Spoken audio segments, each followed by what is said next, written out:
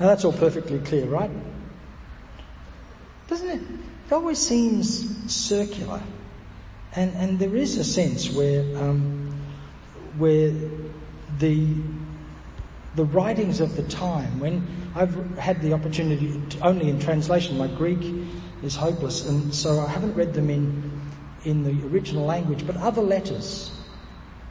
Turn that off, it's a bit boomy. Is that better? Nobody's saying anything, it means you can't hear me at all.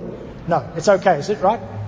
There's a sense where all the kind of letters of the time were of the same sort. They kind of say something and then they circle around it and then they say it again and again. So it's a different way of thinking and talking. So it's hard for us to get the hang of it.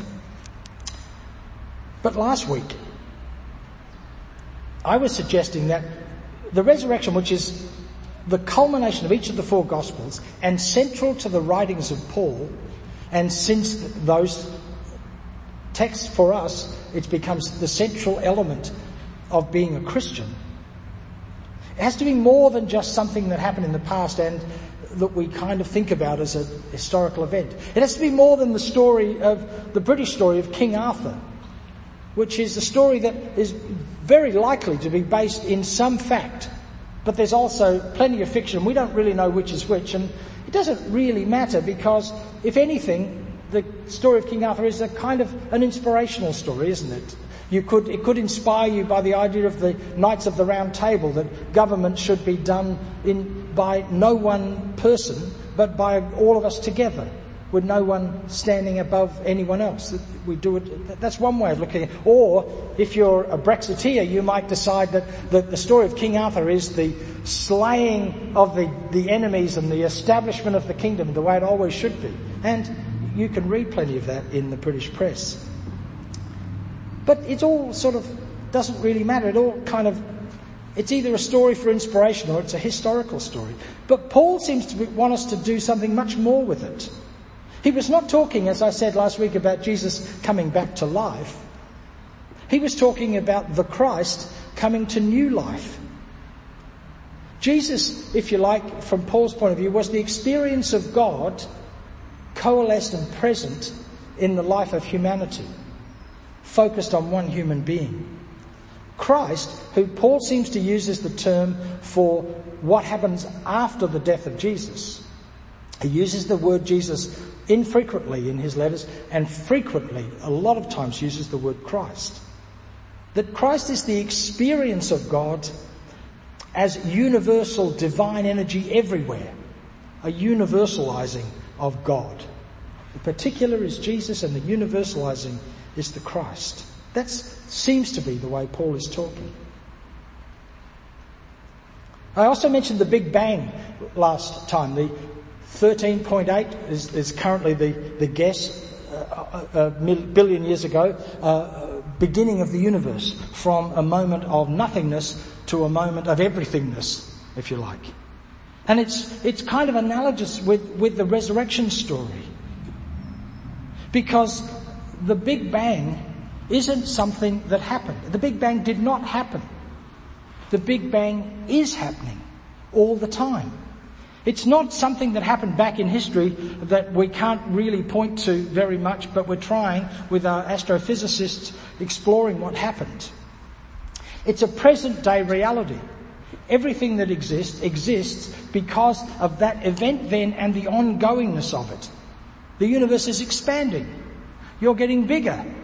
It may not be good news for you if you're standing on the scales this morning, but the good news is, of course, everything's getting bigger so you don't notice it. But you are now a different kind of entity than you were 24 hours ago.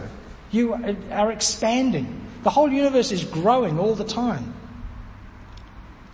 And nothing that exists without being permeated with and built from the dust of exploding stars. We now know this to be our truth.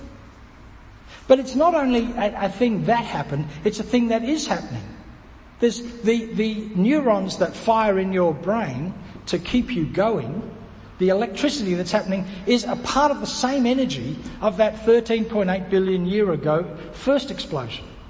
So the Big Bang didn't happen, it is happening.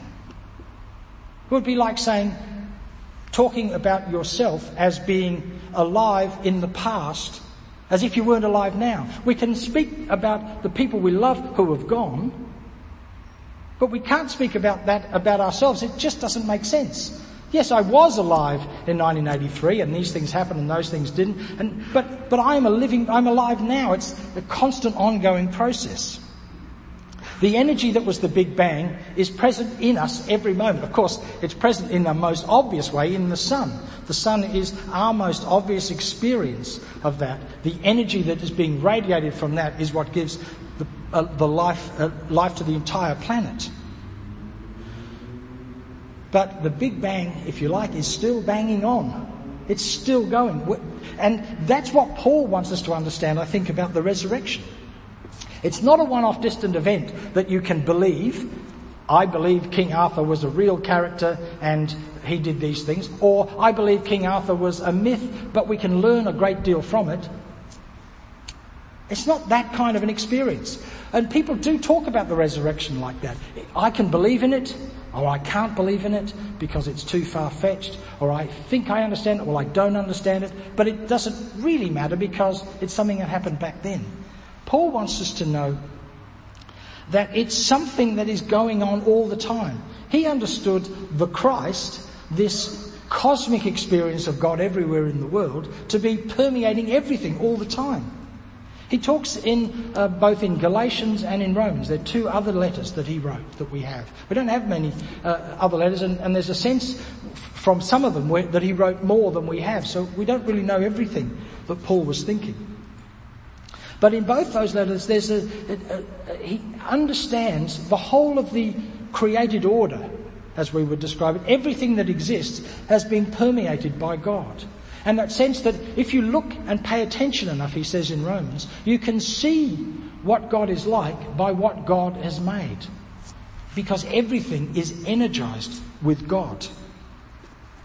And in fact, the very first story we have of our existence is God saying, let us make human beings like us, in our own image. Let us make human beings to be like us. In other words, let's make everything, which is what the Big Bang did, to be exactly the same in its essence, permeated with the same material and energy. The story is put poetically in the first chapter of Genesis. The story that astrophysicists are telling us is just as poetic. It's just using different language, but it's saying the same thing. God, which is our name that we've given for the universal energy of everything that is, the personalizing of that energy, continually making itself, is, if you like, and this is to really butcher the English language, it's as if God is Christing the universe. God is making the universe full of the energy of God. It's an ongoing, unifying experience. And we have a sense of it in ourselves. Whether we watch the news to see war and unrest in another country, or whether we see our politicians badgering at each other in question time in the Parliament, or whether we listen outside late at night to hear people across the street shouting in anger as they're fighting with each other, we know what it's like when things are not in unity. And there's lots of other ways of thinking about it. Within our own experience of friendships and families, with our own experience of ourselves, that morning that you wake up and we say out of sorts. No, we already know there's something wrong, and sometimes you can put your finger on it. You ate too much cheese or drank too much wine last night, or you went to bed angry with someone, or whatever. But we know what it's like, that experience, both individually, internally, in our own relationships, and across the globe. And we know it's wrong. We know, we sense it. It isn't the way it's supposed to be. So it's, in a sense, we already know the way the world is supposed to be. We already know that desperate need for congruence that we have. I think it's one of the reasons why we both admire and are a bit envious of animals. Because when a dog, for example, has nothing to do, unless it's a really tiny puppy, he'll probably just lie down and have a sleep. Quite content. When I've got nothing to do, I can think of all the things I should be doing, all the things that are supposed to be done, and all the things that haven't been done. And so I can, when I've got a free moment, rather than feeling free, I can feel oppressed by all the stuff that I'm supposed to be doing as a good person. Animals don't do that.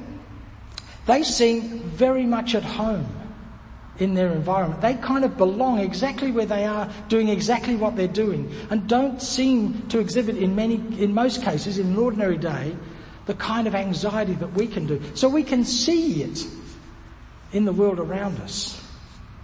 And in many traditions, many traditional understandings of the world, many traditional spiritualities, there's a sense where the earth itself has a purpose and an energy and a kind of personality. In First Nations people of Australia, they can tell stories about different features in the landscape that have names and have stories about them. There's the sense where they're imbued with energy and, if you like, almost personality, which is not that far from the story we've been telling ourselves about the Big Bang and about the resurrection. The Big Bang didn't happen, it is happening. The resurrection didn't happen, it is happening. So much so that you could wake up tomorrow morning and bring yourself to a position of recognizing that this is a brand new, untouched day in which your life could be glorious, in which some of the things that you've sensed about who it is to be you in the world, the congruence with the world around you, could become real and manifest to you, because in a sense you have resurrected into a new day. And you could do that this afternoon. We could have any marker that you want. Midday this afternoon, the day is half over. You could be resurrected into a new experience of the godness of the universe in you and everywhere. Even right now, at any moment. And if on the odd chance you don't do it and you fall flat on your face, on the off chance that happens, you can do it again.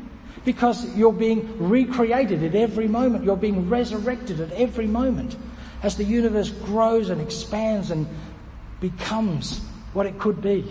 At every moment. Even in the midst of despair and hopelessness. Even in those moments. Something can happen. And the resurrection become real, alive, and full of power in our lives.